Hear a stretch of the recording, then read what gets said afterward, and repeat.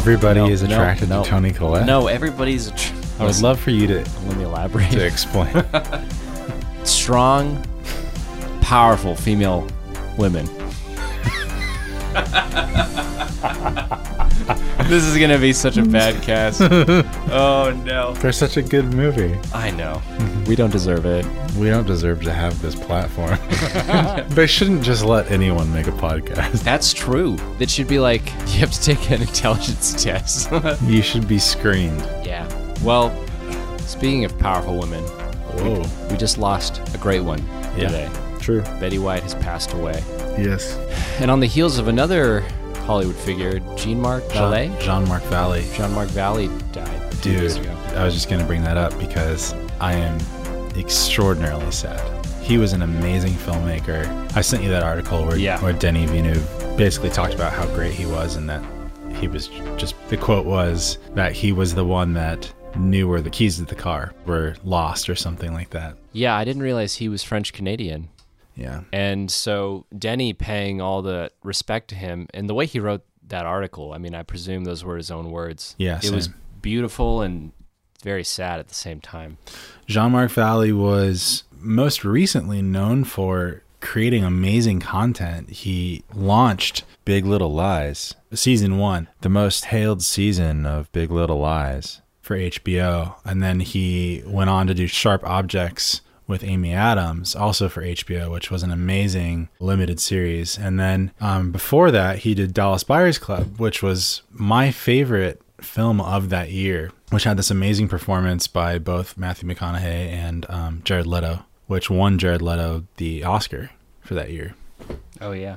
He played a trans character. Right? Yeah, trans character. It was 2013. I never saw that one, but... It was amazing. That was my favorite movie of that year. Couldn't recommend it enough. I saw it was trending yesterday on Amazon or one of the platforms or something. But huge loss. He was only like 52 or 53. And young man. He just had a heart attack. It was so unexpected. I saw Laura Dern post about it on Instagram, and I immediately was like, what? Jean-Marc Vallée.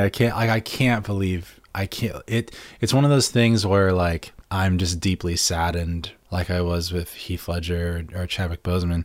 I'm saddened by all of the work, all of the fantastic art that we will not see because of their untimely demise, death. It's a huge loss, huge tragedy. It's such a bummer to me. Yeah, too young. And he was just an amazing artist. He was an amazing filmmaker. And he was on the rise. He's going to do great things. But yeah, Jean-Marc Vallée, huge loss. Betty White, she's almost 100. What a legacy she had. Yeah, she was an institution. I know.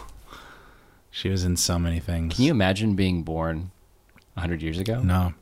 1923 she was born. She was like 22. She was like 40 in the 60s. Which is crazy. I'm not even 40 yet. And I yeah, she was around for a long time. And she was a wonderful woman. That's a full life. Yeah, everyone has been posting a lot about how wonderful she was. I saw Ryan Reynolds just post something about her. Yeah, we should all hope to be so full of life. Yeah. At that age. I agree. Vibrant. So here we are to talk about something else that is just a great work of art. On this New Year's Eve. On New Year's Eve. It'll be the new year. This will have been the last film we see this year. True. Unless you watch something tonight. I probably won't. But I can't honestly think of a better way to end it. Yep. As far as cautionary tales go. Stephen and I just saw Nightmare Alley, Guillermo Del Toro's new film. Very good. In cinemas now. Very, very good. Yeah. And we both loved it. And we're here to talk about it. Yep. I believe my first words were, wow, that was a good movie. That was a great film. Yeah. Guillermo's always made quality, yes, but also very much, I would certainly call him an auteur. They're products of his own mind. Yeah. This was an adaptation of a 1946 novel by William Lindsay Gresham. Mm-hmm. And there was a movie made the following year, which ended in a different place. Oh, as far as the ending goes, Guillermo's film was actually more faithful to the book, to the ending. The ending of the film, or of the novel, of the original book. Yeah, in terms of the first film, I think had a happier ending for our main character, Stanton Carlisle. Guillermo's film ended in a way that was cathartic for the audience, but for Stanton Carlisle, very unfortunate, and shows... Too bad, so sad. Completes his character arc, pocked by hubris, which is... I mean, it's the original tale, I think, of mankind is hubris, is arrogance and overconfidence and greed and buying into your own greatness. So, yeah, there's so much to say there. Yeah, it's a very layered and deep film. Not always subtle, but I think, and this is the first thing I wanted to say, is that a film doesn't always have to be shocking to be good. Sure. I think sometimes it pays off so well to be able to anticipate an ending, and that's sometimes the most rewarding ending is the one you can not necessarily see coming, but the one that feels earned and the one that feels like this is the way it should end. Yeah, I agree. And that's how this film was. You want to talk about the cast really quick? Yeah. Talk about an all-star cast. It's funny, I didn't recognize Rooney Mara at first. Really? Yeah, I mean, it looked like her, but she looked like a little bit older. I hadn't seen her in a while. So in my mind, while I was watching the movie, I was calling her not Rooney Mara. No. Yeah, our main character was Bradley Cooper as Stanton Carlisle. And Rooney Mara, like you said, was Maria. His muse, Molly Cahill. We also had Toni Collette as Xena the Seer. The Seer. She's a seer. Ron Perlman as Bruno. All these characters coming from the circus. Who played Pete? The traveling carnival from the first act. Pete was David Strathairn, who I always think, first and foremost, wasn't he in The Bourne Identity? Oh, that's right. That's how I knew him. But he's great. He was in Lincoln, Godzilla. He's been in a lot of stuff. LA Confidential. And then we depart from the circus. We meet some other characters. You forgot Willem Dafoe. How could I forget Willem Dafoe? Willem Dafoe is in it. Willem Dafoe playing Willem Dafoe as the monologuing, thematic, the guy who lays out in not so few words, essentially what the film is doing, which is an incredible thing. I can't get enough of this man. Yeah. And I'm excited to see him in The Northman playing yet another similar character. Yep. But yeah, we meet Kate Blanchett as Dr. Lilith Ritter, Analyst. Psychiatrist, psychoanalyst, yeah. Richard Jenkins as Regrindel, who I thought was an interesting... I never think as Richard Jenkins as like... Maybe it's because Step Brothers is ingrained into my mind. But yeah. I never see him as a sinister character. Yeah. But he played this pretty antagonistic, scary dude in this film, which was interesting. He was like a Great Gatsby kind of character. We also had Holt McCallany as Anderson. He's from Mindhunter, right? Yes. Yep. Very good. Yeah. We also have a cameo, not really a cameo, but a small part for Clifton Collins Jr. as Funhouse Jack. And one scene with Tim Blake Nelson. Yeah, Tim Blake Nelson. I was going to say he was in it and he was so good. And I was like, oh man, I want to see a whole movie, whole Guillermo Del Toro movie with him as the lead. It's funny that you mentioned Step Brothers because the mom from Step Brothers also was in this movie. Yes, that was Mary Steenburgen as Mrs. Kimball. She's been around. She's in so many things. I think she's an Elf, right? Is she the mom in Elf? Yes, she is. Which Richard Jenkins was not in that movie, but he might as well have been. Yeah, an amazing cast of actors and actresses. Just great cast. I haven't seen Bradley Cooper in a long time since A Star Is Born, and so it was great to see him. I'm always reminded just what a great actor he is. That guy has range. Yeah. And the looks to match. The looks, and he's also a great director, as we saw in Star Is Born. So to see him, I feel like he's very selective. I mean, apart from playing Rocket Raccoon, the voice of, but I feel like he's very selective as to the roles that he takes. So. Yeah. I just saw him as John Peters in Licorice Pizza. Oh, that's right. He was in Licorice Pizza. Which apparently, the rumor has it, he took both of those roles from Leonardo DiCaprio, who left them to do Adam McKay's Don't Look Up. Don't Look Up. Don't Look Now. But yeah, and he killed it. He was the linchpin of this film as our main character, and I think he delivered. It's a really interesting character. Very interesting character. Dan Louston returning as a cinematographer from both Shape of Water and Crimson Peak. And then Guillermo wrote this film himself, and he's also credited Kim Morgan as his co-writer in terms of adapting this novel for screenplay. Kim Morgan doesn't have a lot. I'm curious to know who this woman is because I don't recognize most of her stuff. Anyway, do you want to tell us what happened in this film, Steven? Yeah, we'll do a spoiler warning. Here's the spoiler warning.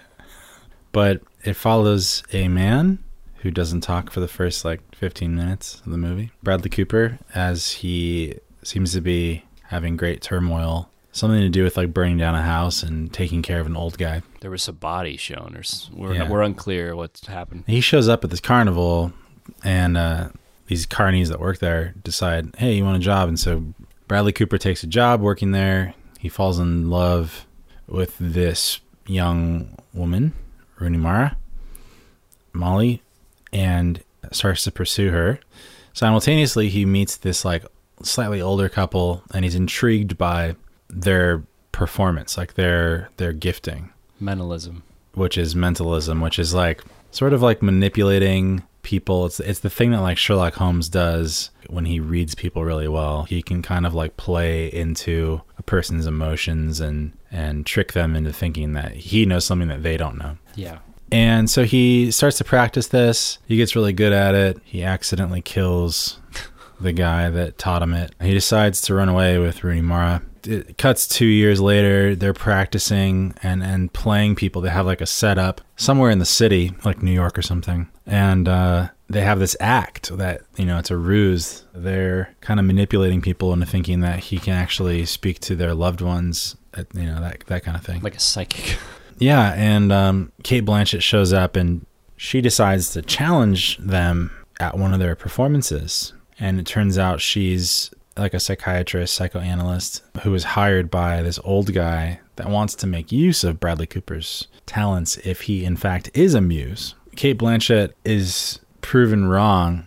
Bradley Cooper proves himself. It gets way more complicated at this point. But he starts performing to these kind of rich people, what's called a spook show, or a seance, where he starts to connect these rich people to their dead loved ones. Oftentimes, for this case, it's a son or a daughter or something, a child who has been lost. And he was kind of warned not to do that from the person that taught him at the carnival. But he does it anyway to make money, and Bradley Cooper is a character that is seeking prowess the whole time. And he hooks up with Cate Blanchett, both physically and metaphorically, to give him information on these rich people who she has had as past clients. Anyway, she gives him information on these rich people. He goes and performs these spook shows, and it backfires with this prestigious rich person played by Richard Jenkins as Grindel. He ends up beating the guy's face in and killing his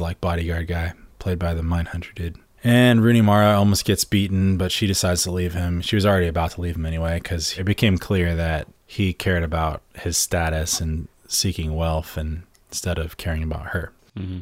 And then Cate Blanchett in the end screws him over and takes his money and calls the cops on him, and he goes on the run and becomes homeless. And he, in the end, becomes the thing that he was scared to become toward the beginning of the film, called a geek, which Willem Dafoe was the character that was training these geeks, which is essentially kind of like a freak show at a carnival, who is said to be less than a man, so much so that they would feast on livestock, actual just animals. Yeah, they're just essentially drugged out homeless people. That's what he learned. Bradley Cooper, before he went on this journey, he was a young, good-looking man, and he asked Willem Dafoe, do you become a geek? And Willem Dafoe said, you go to Nightmare Alley, or go somewhere down a dark alley and find a guy addicted to opium, or an alcoholic, and you lure them in this very specific way. And Bradley Cooper, in the very end, and I knew this was coming,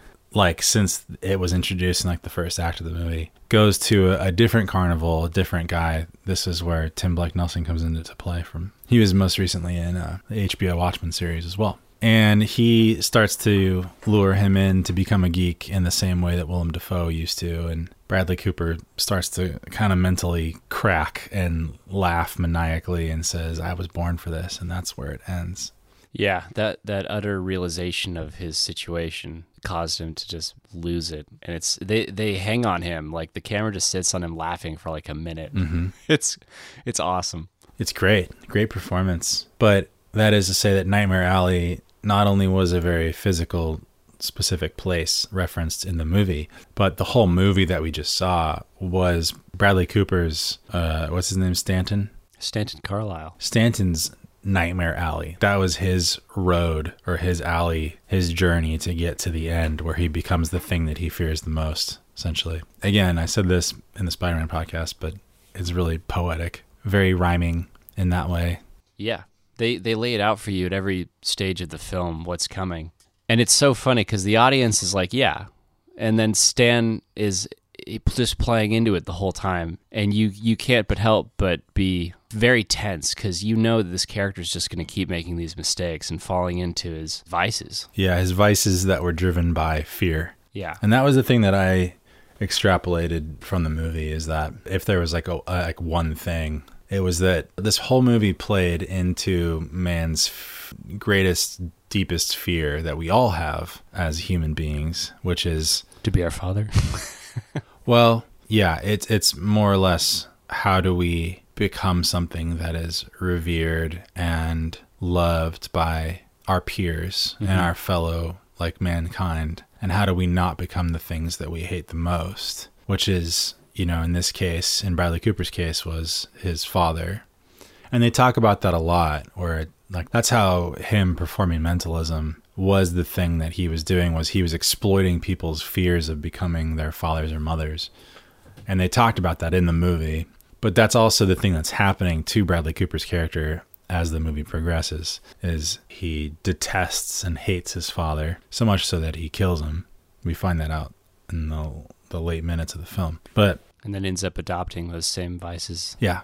Both alcoholism and infidelity, or like weakness to losing to that. But that fear, that's something that I think about all the time. It's like, I think as just a human being, as a person, you want to be someone who is well respected in your field, is, has some sort of stature amongst your peers or your fellow cohorts, and being looked upon as weak or not strong. And that was kind of Cate Blanchett's character's whole thing, is that she didn't want to appear weak. She wanted, because Bradley Cooper called her weak or not strong from their first moments that they were meeting. Mm-hmm. And so Bradley Cooper really not wanting to become his dad, but also not wanting to appear weak. And then Cate Blanchett not wanting to appear weak. And then you had the actual weak character, who was Rooney Mara's character, being protected by the strong man, like the actual strong man in the circus. There's just this whole angle, every way you look at it, if you peel back all the layers, it had to do with that the whole time. And you said this as we were talking about it. You said, like, it was interesting too that you had someone who was as rich as they could ever want to be, and who had all the power and wealth, but they still were succumbing to these very human devices as well. Yeah, on both sides of the coin. Yeah. You have Richard Jenkins' character, who is extremely successful and wealthy. We don't know exactly what the nature of his business is, but he is still, in his heart, it's like a Citizen Kane almost. Yeah, he is devastated by his past sins, and he can't resolve that without looking to someone like Bradley Cooper to give him that artificial closure. And then also Bradley Cooper, who's had all the success in the world at his grift, and yet he keeps falling deeper and deeper into his path of self-destruction. Yeah, and I think that idea was for me so beautifully delivered early on in the film by David Strathern's character, shortly before he passes away.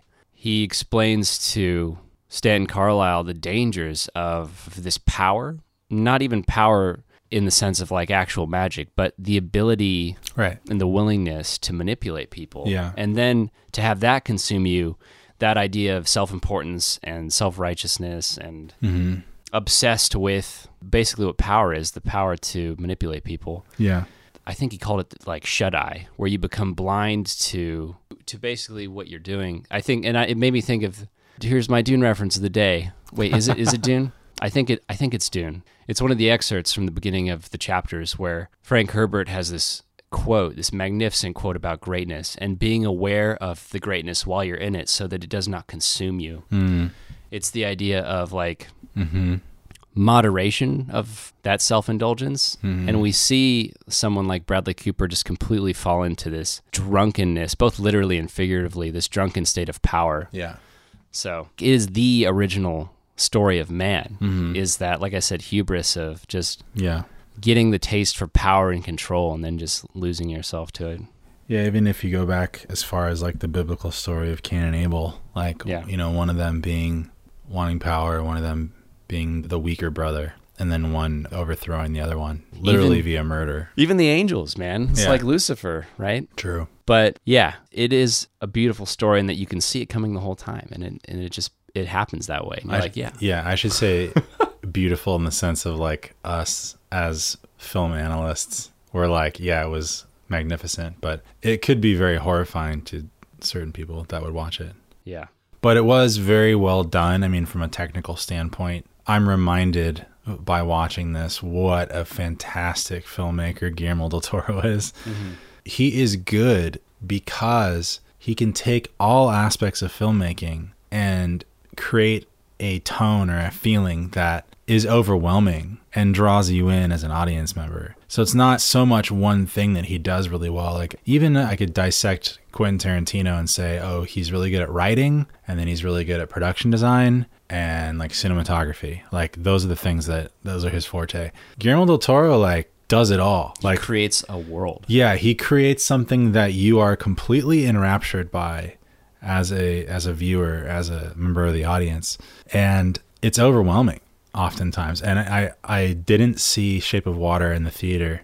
I kind of wish I had. But being in a theater watching Nightmare Alley, man, there were moments, and he specifically, like with sound, he loves to play with like even the tiniest sounds, like a glass being moved on a table, or even the sound of how, because Bradley Cooper's constantly smoking throughout this movie, how when he would take a drag from a cigarette, and the sound that he used there, just that like that slight, you know, sound of a cigarette burning down a little bit, that was like a very prominent sound effect used. So he really cares about every aspect of filmmaking. Yeah. And then the way that it's shot, you know, the cinematography, the specific lenses that he's using really create this sort of haunting feeling in every scene. And it becomes something that when something crazy happens, like Bradley Cooper beats the rich guy's face in and then runs over his bodyguard, you're really feeling it. Not just as a person who's in a movie theater watching this movie going, wow, that was intense.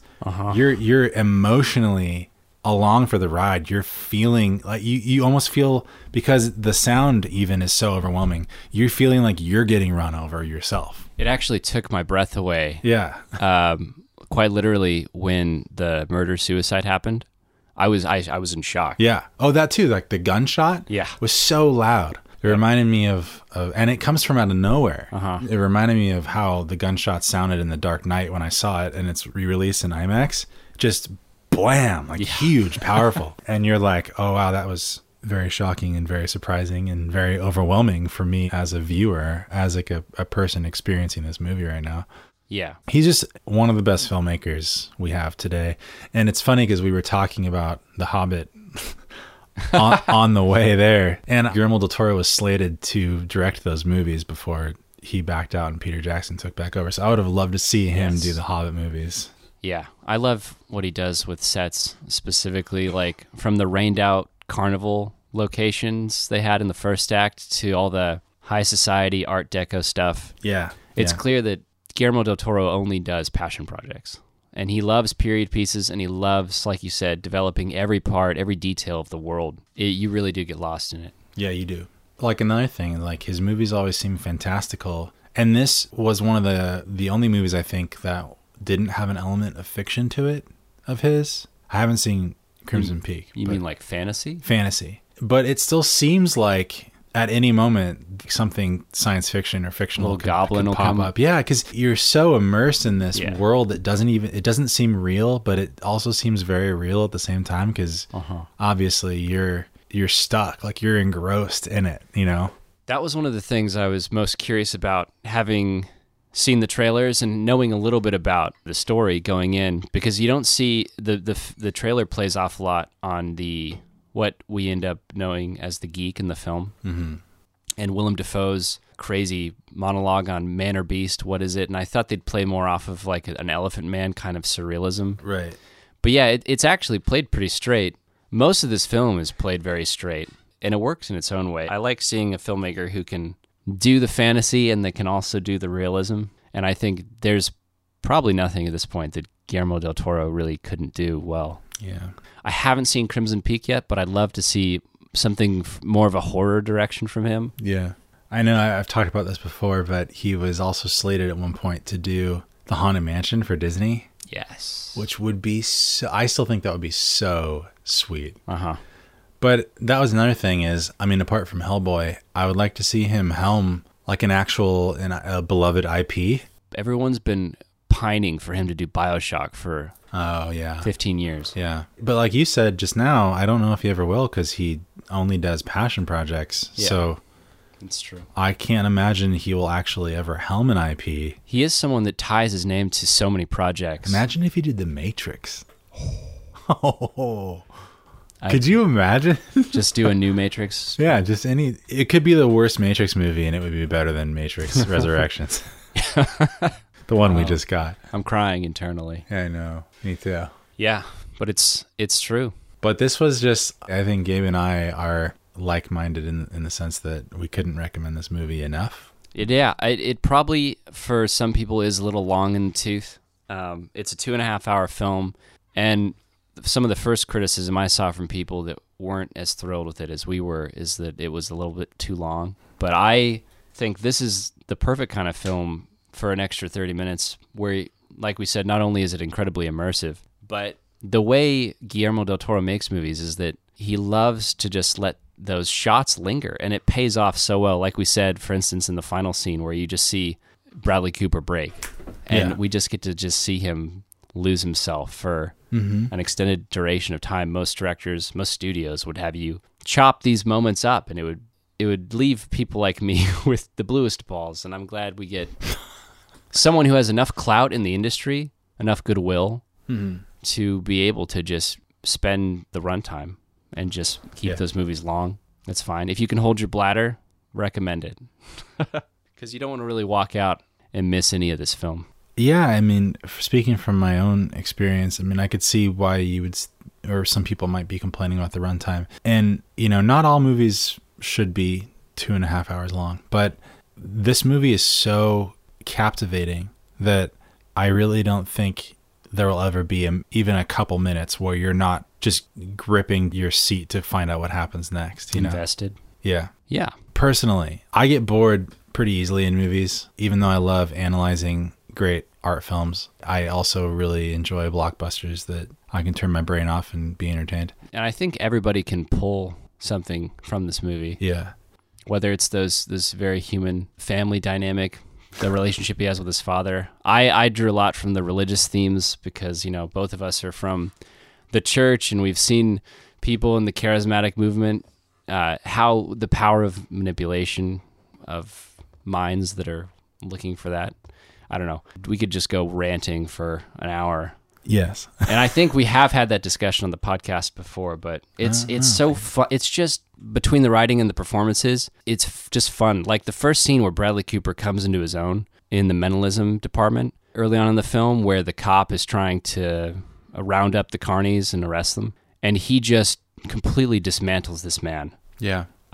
Based off of like the man's insecurities. Yeah. Yeah.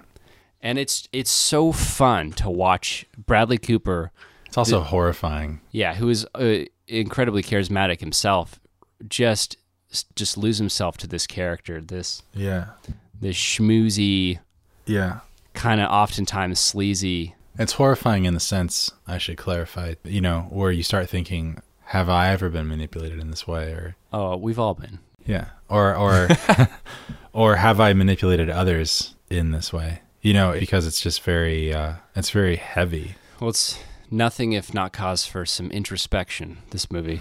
Yep. It's an interesting choice by Guillermo del Toro, you know, not being a sci-fi thing like, you know, we've seen in Pan's Labyrinth and Pacific Rim and Shape of Water and Hellboy and whatever else.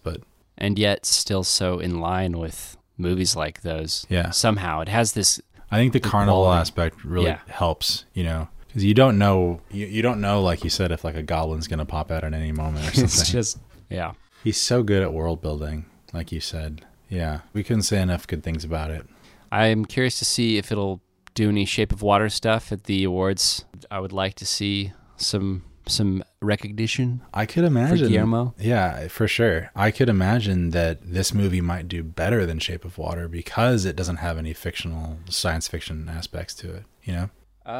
Yes and no. I don't remember what like the public response was to Shape of Water at the time. Everyone loved it. But People like were freaking out over it. But I think you and I both actually prefer this one to Shape of Water. Yeah, 100%.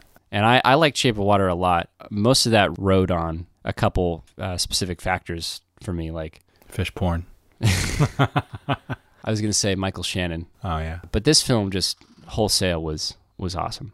And there is a lot there to chew on. So I think it'll be a gift that keeps on giving. And I'd love to see it again at some point. Yeah. And we'll end here with a song. Yeah. Something from the score. It was a beautiful score. I didn't even mention.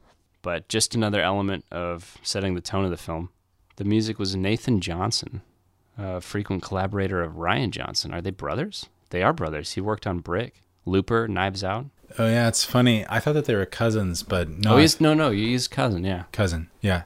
Interesting. I remember when Rian Johnson he said, I went to my cousin and he did the score for this movie, and they had talked about that. I didn't know he was like doing other stuff. I thought he was just like a collaborator. His only feature credits are Rian Johnson films. Yeah, there you go. Until this. Wow. Good job, Nathan. But I love the music. Good job, Nathan Music Johnson. is very important for me. Yes. Especially with a film. It was like really this. good in this movie. The music was great. Definitely. Yeah. I can't get enough noir. Maybe I'm just in that part of my life where I'm just like, give me noir. Give it to me. Give me the rainy streets. Have you seen Chinatown yet? No, I haven't. Go see it. I need to. I'm dying. Some people don't like it. I'm sure I'll like it. Some people do. Well, we'll see you next time. Jack Nicholson could just be sitting in a chair and eating bread, and it would be fascinating to me. You know what I didn't even realize until just a couple days ago? I was watching a clip of Joaquin Phoenix and Joker, and he's talking to Robert De Niro, you know, who plays the Murray, the guy that is the talk show host. And I was like, oh my God, he was Taxi Driver, and this movie is essentially Taxi Driver. And I was like, I never realized. Like, I didn't realize that, like, the guy who was in Taxi Driver was in... I'm pretty sure we discussed on that cast that Todd Phillips drew, like, completely... We did, but I didn't put two and two together that Robert De Niro was in Joker. Didn't even... Wait, was that not Pacino? It wasn't Pacino. I get De Niro and Pacino confused. De Niro, Pacino. It's a me, De Niro. Well, here's to you, Nathan Johnson. Yeah. And Guillermo Del Toro. And Guillermo. Me llamo Guillermo. Guillermo Del Toro. Who are the other two famous Mexican filmmakers? Alejandro Inarritu. And Alfonso Cuarón. I think both of them have new films coming out next year. Wow. Can't wait. Both of them, fantastic. Yeah. More of an Inarritu fan than Alfonso Cuarón. But Alfonso Cuarón made the best Harry Potter film, so there's that. Can we call... do we call them... American filmmakers? I always wonder, like, as far as international films go, like, where do we like decide, oh, this is an American filmmaker? Well, they make movies for Western American audiences, right. So I would say that they're American, but filmmakers. So fair enough. Good on you guys. See you next time on the Cult Podcast in the new year. Yeah, this will be a January episode because I'm not going to do it tonight. So recorded last year.